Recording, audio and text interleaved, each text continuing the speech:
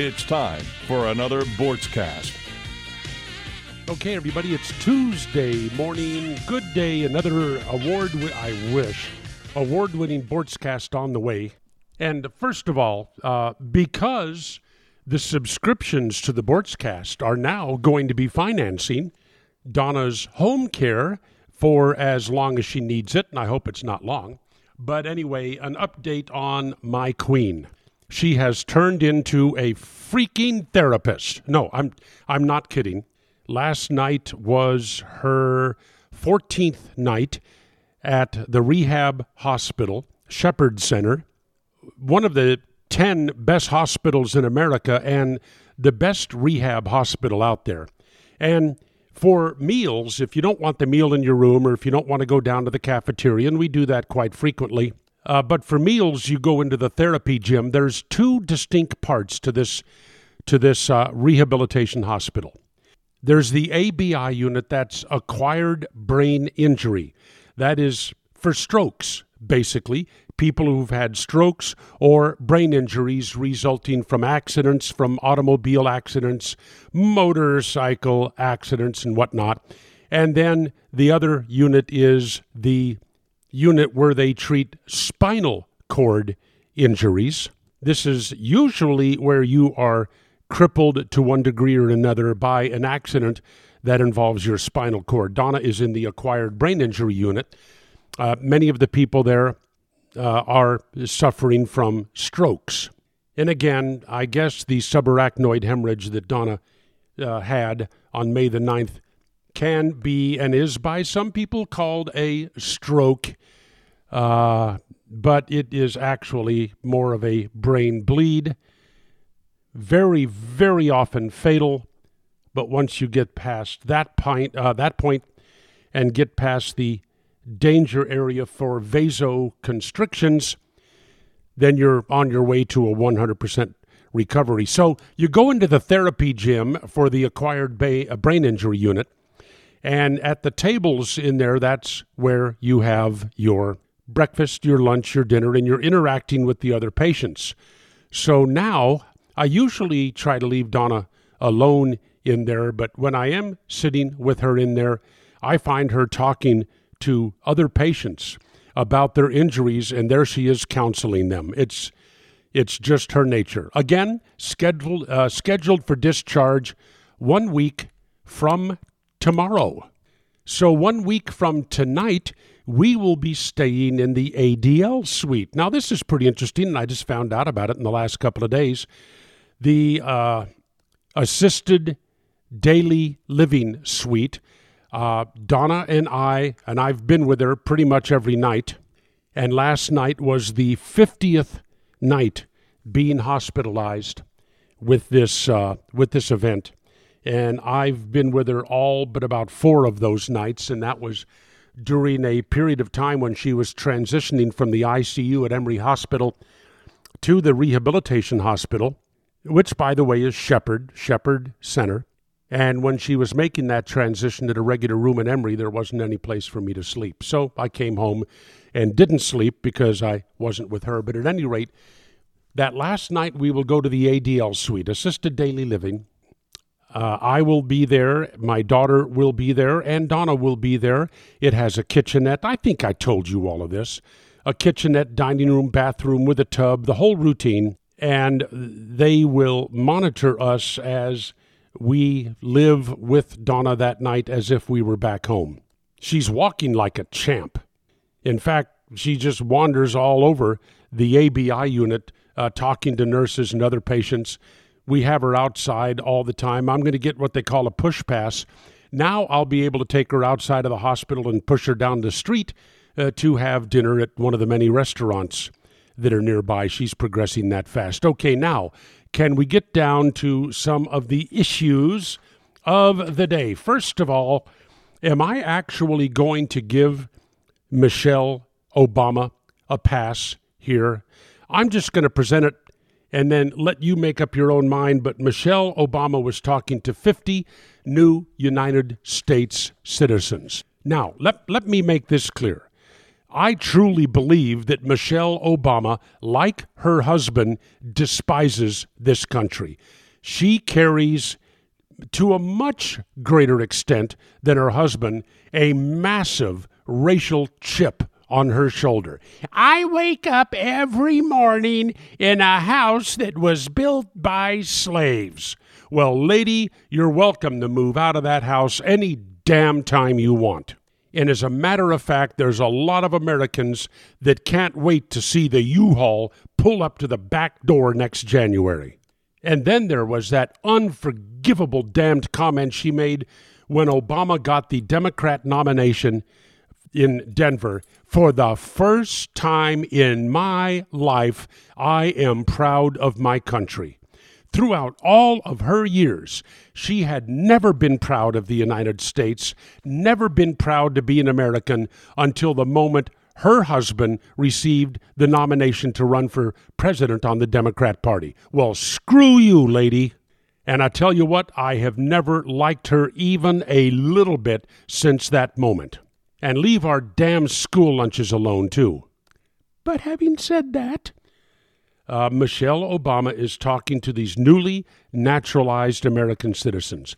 And I'll tell you, I think naturalized, and I know a few of them are members of my golf club down there in Naples. Naturalized American citizens many times beat the snot out of natural-born American citizens. But she said, it's amazing that just a few feet from where I'm standing here are the signatures of the 56 founders who put their names on the Declaration that changed the course of history. And like the 50 of you, none of them were born Americans. They became Americans. Now, immediately on the internet, we started seeing stories about Michelle Obama. Now, here is one. Thomas Jefferson, who not only signed, but wrote the Declaration of Independence, was actually born in Virginia. Other signers of the Declaration, Benjamin Franklin, born in Pennsylvania, John Adams, born in Massachusetts, only eight of the 56 men, one of whom is a relative of mine, by the way. His name is Arthur Middleton, but only 8 of the 56 men who signed the Declaration of Independence were born in other countries. And then these things we see popping up on the internet also say, to make the First Lady's remarks even more embarrassing was her claim that the document was signed in Washington, D.C., when the document was actually signed in Philadelphia. Okay, let's deal with the second part first. This is just showing you how fair I can be. Michelle Obama never said that the document was signed in Washington, D.C. She used the phrase, just a few feet from here where I am standing are the signatures of the 56 founders who put their names on the Declaration. She didn't say they signed them there. She just said the signatures were there. Where is that? The Library of Congress, Washington, D.C. So this hateful woman is being maligned on that one. But what about the claim that none of the people that signed the Declaration were born in America? Technically, she's right. Because, well, I guess it's going to depend on what your definition of America is.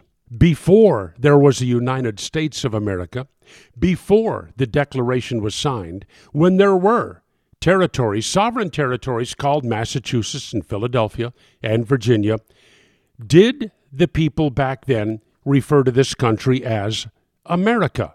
Frankly, I don't know. But if you say that America existed before the Declaration was signed, that the colonists living here actually considered those 13 colonies to be America before it became the United States of America, then Michelle Obama's claim is false. If, however, you want to adopt the position that America did not exist until the Constitution was ratified, then Michelle Obama is right. You see, I will step forward and defend even the most despicable people when they are unjustly accused of something, and that is the case, or may be the case, with Michelle Obama on this particular occasion. But still, the fact remains, she has a gigantic racial chip on her shoulder and is not to be admired in any way because of the fact that she detests this country, just as her husband does. On to the next little issue here. Now, I want to get to Obama trying to censor the shooter's 911 call in Orlando. But before we do that, can we talk about this?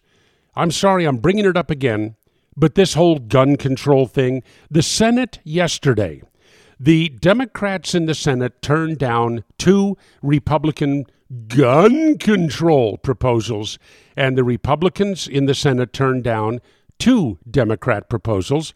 If you listen to the mainstream media, what you're going to hear is that the Republicans are the bad guys here because the Democrat proposals were more thorough, more comprehensive than the Republican proposals, so the Republicans take all the blame for blocking the Democrat proposals.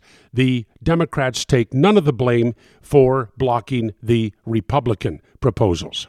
So let me start yammering about this and beg you to add your comments below. One of the big deals was not allowing people on the terrorist watch list to buy weapons. Now, the first thing I want to say about this entire brouhaha over gun control legislation is that we generally get in trouble in this country when we get into a rush, when we rush through the legislative process to enact new laws while we are still in an emotional state over some sort of a crisis, emergency, or event. That happened with the last, what do you want to call it, crash, the Great Recession, whatever, that started in late 2007, really got going in 2008. Well, the Democrats were in a real hurry to take advantage of this crisis. And the way they wanted to take advantage was to further restrict evil, dangerous economic liberties in this country. Somehow, this economic crisis, the Great Recession, had to be blamed on the free enterprise system. Somehow that had to happen. And so the Democrats were eager, let's make hay while the crisis exists, to take the fight to our financial institutions. Now, if you have half an ounce of sense, if you have studied this entire situation, you would know that the principal cause was something called the Community Redevelopment Act and Congress forcing banks and savings and loan institutions to make home loans to people who simply could not afford to own a home and make the payments on those loans.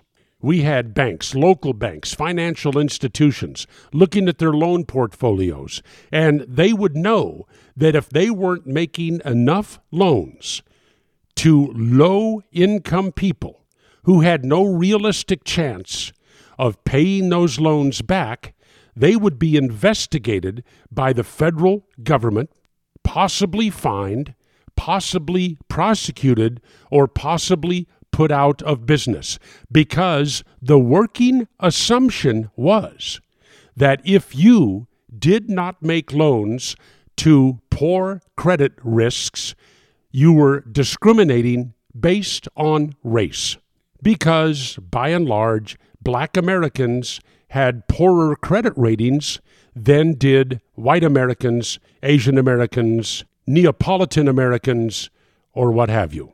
So these banks made these poor loans. Then these loans were sold, packaged and sold to 2 quasi-government agencies, Fannie Mae, Freddie Mac, without any real due diligence on the part of these agencies as to whether or not these packages of loans were viable, were actually a good investment for these quasi-government agencies, and on and on. Then what triggered this was these were variable interest rate loans. After 5 or 6 years, whatever the term was in the loan papers, the interest rates started to go up. And as soon as the interest rates went up, these marginal people that had no business owning a home that was mortgaged could not make the payments. The defaults started happening, and the whole market collapsed. And of course, the Democrats said, it's a crisis, we have to blame this on Wall Street, our dedicated enemy, Wall Street. We have to make free enterprise the culprit here, so we're going to pass, in haste, in an emergency basis, the Dodd-Frank law. So there we have it. That was the gun control law equivalent for the Great Recession, Dodd-Frank. And since the passage of Dodd-Frank, American economic growth has slowed and American economic liberty has suffered. Every single year since the passage of Dodd-Frank, America has gone down on the economic freedom list. Where are we now? Number 12 or 13, I believe. Do you remember, can you think way back to when you had some wonderful small community banks, maybe in your small town or in your suburb? It used to be, back in the 1970s and 80s, that my wife and I used to prefer to deal with small community banks, where the loan officers and the bank officers knew us and we knew them. Back then, we could go shopping for a new car and foolishly want to finance that car. And I remember the guy's name. It was Scott Robinson at one of these small banks. We would call him up. Hey, Scott, we're looking at a new van. We're looking to purchase a new van for Neil's hot air ballooning.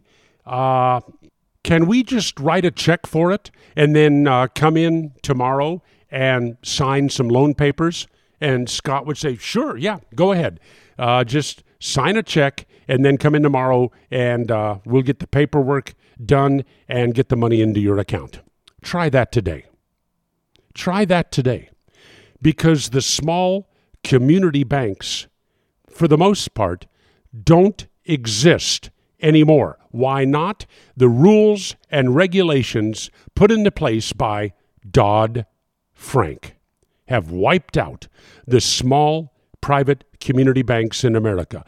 I read a story in the Wall Street Journal last year sometime about an American entrepreneur who made his money by forming small community banks across the country. With Dodd-Frank, he shut them all down. They were no longer viable. The rules, the regulations were so onerous that he closed them all. You know what he does now? He opens small community banks in other nations, principally Europe, nations that rank higher on the economic freedom list than does the United States. That was the lesson from the Great Recession of being in a ball-busting hurry to get out there and let's pass a law, let's pass a law, let's show how much we care, let's pass a law. That's what's happening now with gun control and the Orlando shootings. The Democrats know this, folks, know this. The Democrats do not want people to be allowed to own guns in this country. Period. End of story. That lady on the Democrat Platform Committee, appointed by Debbie Wasserman Schultz. God, how hot is she? Anyway, that lady who said, I don't believe people should be allowed to own guns. This is, for the most part, the Democrat position. There are many ways to starkly differentiate between the Republican Party and the Democrat Party, and this is one of them. Republicans believe in the Second Amendment. Democrats do not. In fact, there are some idiot Democrats out there that want Hillary Clinton, if she's elected president, to, quote, abolish the Second Amendment, unquote. These people have so little respect for our Constitution, so little respect for due process, so little respect for the rules that were set up for the operation of this country, that they believe that a president of the United States can simply decide on his or her own to abolish the Second Amendment. And again, I know this is repetitive, but Democrats, another stark difference. Republicans, and I need to include libertarians here since I'm a member of the Libertarian Party, not a Republican. And in the majority of presidential elections over the last 40 years, I have voted for the Libertarian candidate. The 2 times I did not were when that asshole Barack Obama was running. This is a generalization. It is not true for everybody, but Democrats believe we, the people, belong to the government of the United States. That wonderful government allows us to work, dictates the terms and conditions under which we are allowed to work, and then dictates how much of the wealth that we produce we are allowed to keep. I know I say this ad nauseum, but this ought to ring in the ears of every American when it's time to cast a vote. The Democrats' official position in the 2012 convention was, we belong to the government. Republicans and libertarians, on the other hand, believe in the sovereignty of the individual, that we belong to ourselves, and that we establish the government which we own and we operate in order to set up a framework by which we will relate and interrelate with our neighbors and with foreign countries. Democrats are not stupid. They have a goal, and their goal is an overpowering, omnipotent government from which they derive significant power by ordering the lives of all citizens.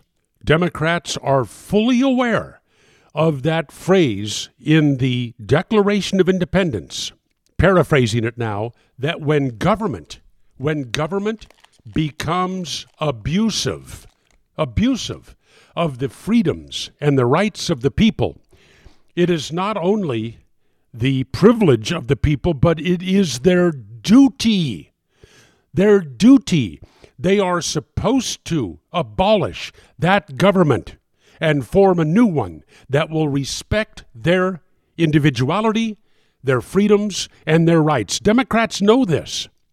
And they know that one of the reasons that the Second Amendment exists is so the people can defend themselves against tyrannical government. They know this. They despise it. They hate it. They do not want a citizenry. They do not want people who own guns and who are knowledgeable of the fact that our own documents of our heritage say that the time may come. It may come. It's not here now. The ballot box works.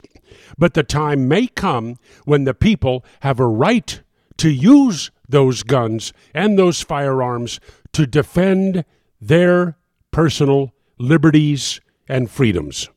So in the Democrat mind, the people must be disarmed. And they will exploit and take advantage of any crisis that will take them one step in that direction. That is why after Sandy Hook, the Democrats immediately started screaming for gun control. Let's get the guns away from the people, piece by piece. We'll take anything. And immediately after Orlando, gun control. Immediately after San Bernardino, gun control. No real attention focused on Islamic jihadist control. It's all about the guns. Now, what about this legislation yesterday? that failed. The principal one there was, let's not let people on the terrorist list buy weapons. Let's not let people on the no-fly list buy weapons. How did that differ from the Republican position? The Republicans said, fine, we will deny to people on the terrorist watch list the freedom to buy a gun, but we will give them due process, because there is no due process, and our Constitution guarantees due process of law before you can be denied your right to liberty, life, or your property. It guarantees that. It's in the Constitution. So the Republicans said, the American people have a constitutional right to due process. There is no due process when somebody is put on the terrorism watch list. They are not given the opportunity to face their accuser, to be heard before a judge, some bureaucrat, somebody in law enforcement, somebody at the FBI, somebody at the State Department just decides this person needs to be on a terrorist watch list. Boom, there they are, and all of a sudden you can't exercise your Second Amendment rights. So what did the Republicans propose? If an American citizen, somebody on the terrorist watch list, tries to buy a gun and is then denied the right to buy that gun, they will be given the chance to appear before a judge within 3 days to present their case that they were wrongly placed on a terrorist watch list and should not be denied their due process Second Amendment rights. That's all. That's all the Republicans wanted. Fine, Democrats, fine. We'll stop people on the watch list from buying guns, but we will give them a due process right to appear before a judge and have a judge make a ruling as to whether or not that prohibition is proper or improper. That's all the Republicans wanted. And the Democrats said, no, not going to happen. We are not going to give people their due process rights. If they're on that watch list, they're not going to buy a gun. You know Stephen Hayes? I think it was Stephen Hayes. He's on the Fox News panel every night on Special Report with Bret Baier. He traveled overseas one time, and somebody at the State Department found his travel itinerary to be a little suspicious, so boom, he ended up on the no-fly list. It took a while for him to get off that list, and during that time, he wouldn't have been allowed to buy a gun. He would have been denied his Second Amendment rights without due process of law. Now, Donna and I travel extensively, as you know, and originally, and it all would have gone by the wayside anyway because of her brain injury, but that's another thing. We're coming back from that. Originally, we were going to leave Atlanta and fly to Istanbul. From Istanbul, we were going to go to a resort area on the Mediterranean Sea and stay about a week. Then we were going to get a puddle hopper of some kind, fly over to Italy. We were going to stay in Venice, then Bellagio, then Zermatt, and then go to Basel for a riverboat cruise, arriving in Amsterdam, leaving Amsterdam, flying back to Atlanta. Well, we're still going to do a lot of that.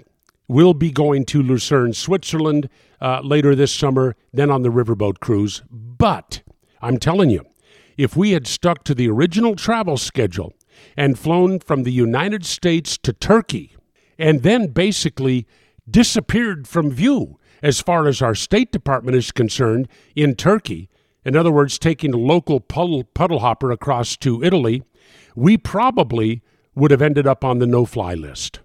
Then, of course, there was the big argument over the gun show loophole. How many times do I have to tell you?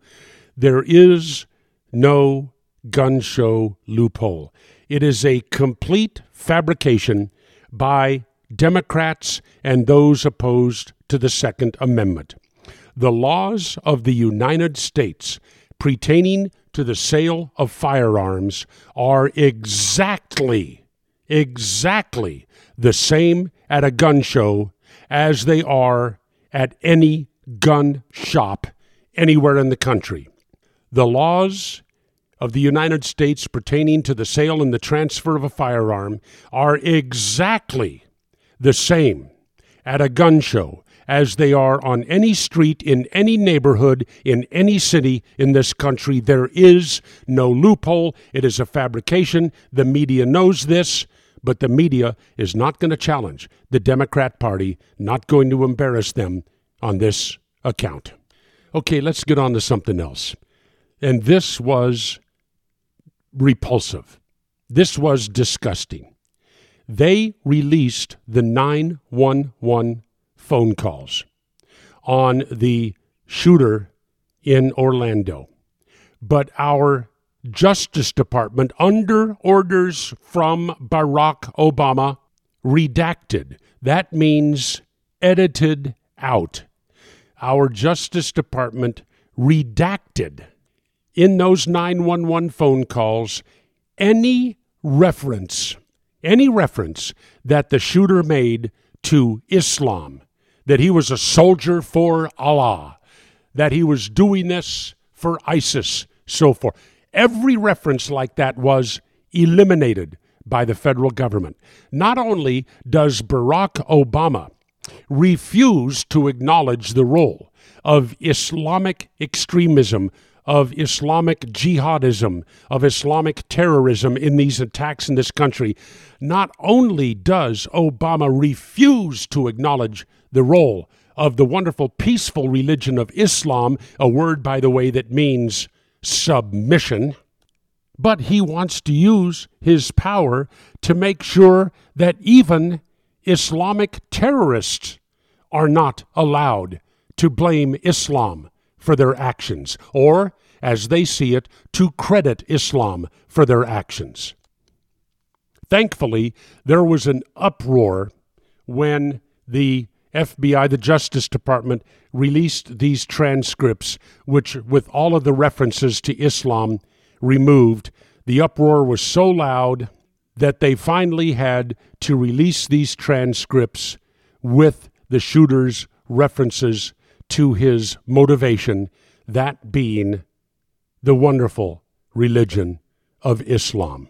He was, in short, another murdering muzzy. Obama is perfectly willing to allow American Christians to take the heat for any so-called hate crimes against gays or lesbians or transgendered or sexually confused people. Oh yeah, you don't bake a cake for a gay wedding and all of a sudden it's Christianity's fault. But by God, don't you let anybody suggest that Islam might be the fault or involved in the murder of 49 people in Orlando, or 14 people at Fort Hood, or San Bernardino, or elsewhere. I want to play something for you right now. There is a British politician named Paul Weston. He was recently arrested in Great Britain for going up on the steps of a building in London and reciting the words of Winston Churchill. Now, Paul Weston is part of a political party in Great Britain called Liberty GB. I guess that's Liberty Great Britain. On April the 26th of 2014, Paul Weston was arrested in Winchester. At about 2 o'clock in the afternoon, he was standing on the steps of the Winchester Guildhall addressing a crowd with a megaphone. And he quoted the following excerpt about Islam from a book, The River War by Winston Churchill. And here's what Winston Churchill said in that book about Islam. How dreadful are the curses which Mohammedanism lays on its votaries. Besides the fanatical frenzy, which is as dangerous in a man as hydrophobia in a dog, there is this fearful, fatalistic apathy. Winston Churchill went on, and Paul Weston was reading this. The fact that in Mohammedan law, every woman must belong to some man as his absolute property, either as a child, a wife, or a concubine, must delay the final extinction of slavery until the faith of Islam has ceased to be a great power among men.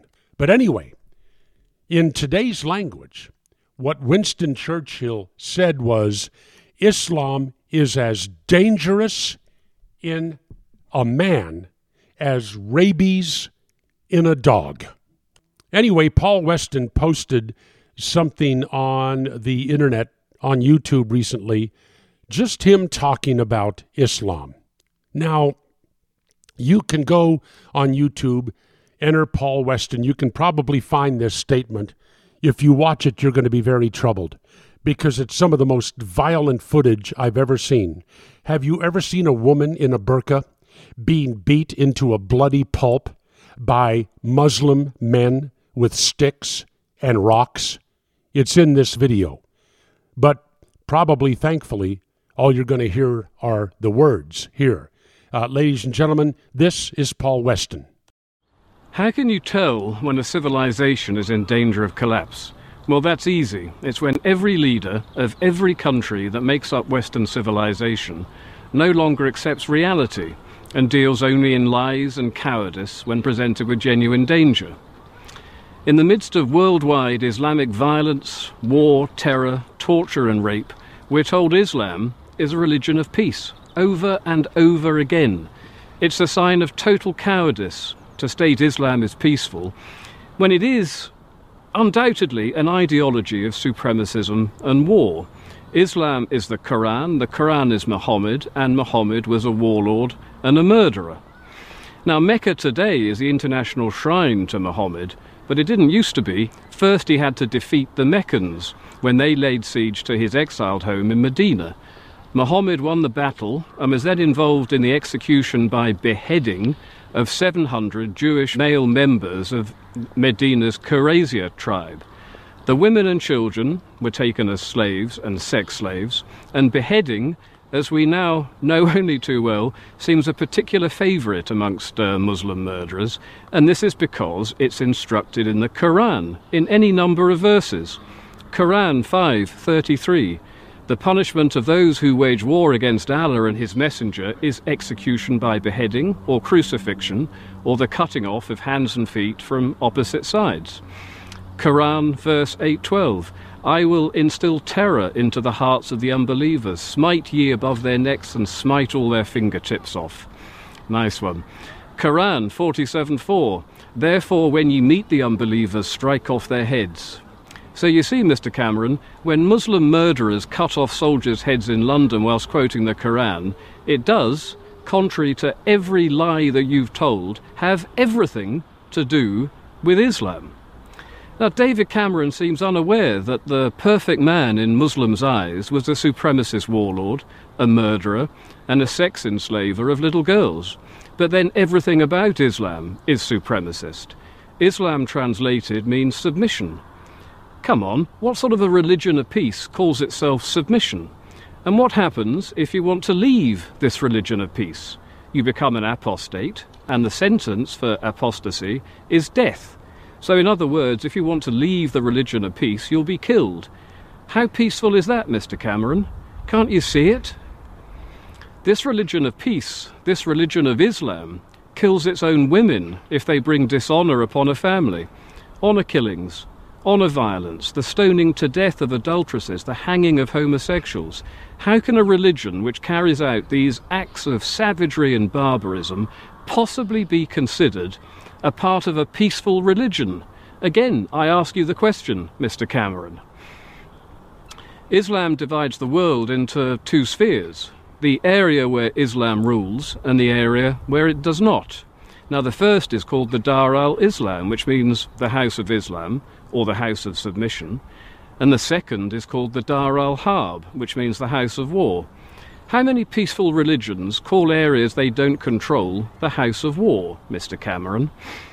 All Western countries with large and growing Muslim populations find themselves, whether they like it or not, in the House of War, which is why, precisely why, our security services are engaged in a constant battle trying to stop the followers of the religion of peace blowing us up on trains, planes and buses. And good old Muhammad, he wasn't just a warlord, he was also a rapist and a sex slaver, which is exactly why we see rape and sex slavery happening today, and not just in Syria, but in towns and cities all across the West, wherever there are large numbers of Muslims. Notably Malmö in Sweden, which is now the rape capital of Europe, and the Islamic State, ISIS Islamic State, is currently, right now today, selling sex slaves in Syria, as are Boko Haram in Nigeria, and Britain has recently passed a new sex slavery bill in an attempt to halt sex slavery in England, which is yet another aspect of cultural enrichment we are supposed to celebrate that we didn't used to have to do before Islam arrived on our shores.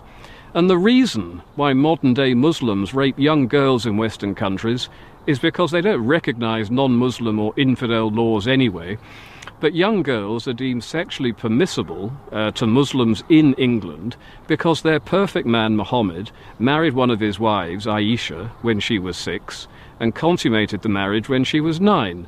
But you don't consummate a marriage with a 9-year-old girl, you rape her. And the Muslim rape epidemic carried out against non-Muslim underage girls in Britain is specifically down to Muhammad and the Quran. And no doubt the next time such a story breaks in England, when the next Rotherham one comes around, David Cameron will come out and tell us that not only is Islam a religion of peace, it's also a religion of sexual abstinence and purity. Now come on, Mr. Cameron, enough of your lies and your cowardice. You really can't deny reality any longer.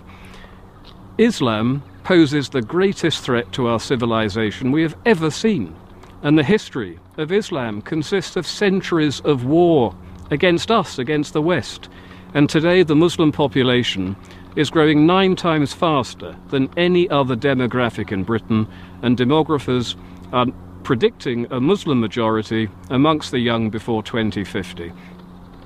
What do you think the country will look like then? Do you honestly think we can avoid a civil war when expansionist Islam is so warlike, so intolerant, and so supremacist?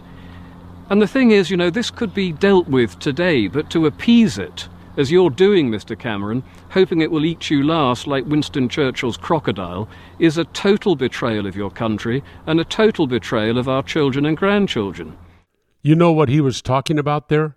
He was talking about Barack Obama and other Western leaders, in the case of Barack Obama, Western rulers, who, by God, absolutely refuse to recognize and acknowledge the threat to our society, to our civilization from Islam. Now, I've done some research. I've told you before about critical mass. Have I ever actually gone on the internet to give you a definition of critical mass? I know there are Muslims living in your community. There's Muslims living in mine. Well, why aren't they posing a threat? Why aren't they running around killing people? Why aren't they running around demanding Sharia law? Why aren't the Muslims in my community acting like those so-called refugees, those Muslim migrants in Europe, going out on the streets and just finding a woman dressed in a way they think is inappropriate and slapping the dog Obama out of them? Why isn't that happening in my community? It comes down to critical mass. It is a violent religion. But in your community, in your state, in your city, they just might not have the numbers yet that allows them to act out the way they would like to act out in the name of their religion. The answer? Critical mass. They're just not at critical mass yet. What is critical mass? In physics, reading the definitions now, the minimum amount of fissile material needed to maintain a nuclear chain reaction. But here's another definition, quote, the minimum size or amount of something required to start or maintain a venture. The oft-stated goal of Islam is world domination. The entire world must be under the control of Islam. That is a venture, okay? But in your community, in your state, in your city, in countries around the world where there are not enough Muslims required to start or maintain this venture, you have not yet reached critical mass, the minimum number of Muslims you need. But as these populations grow, and oh, do these Muslims love to brag about how fast they're having babies. And of course, you have Obama inviting tens of thousands of them to come into this country with minimal vetting. As the numbers grow, again in your community, your city, your state, sooner or later, that minimum number of Muslims you need to start or maintain this venture of domination in your community, eventually the world, sooner or later that number gets reached. That is when you reach critical mass.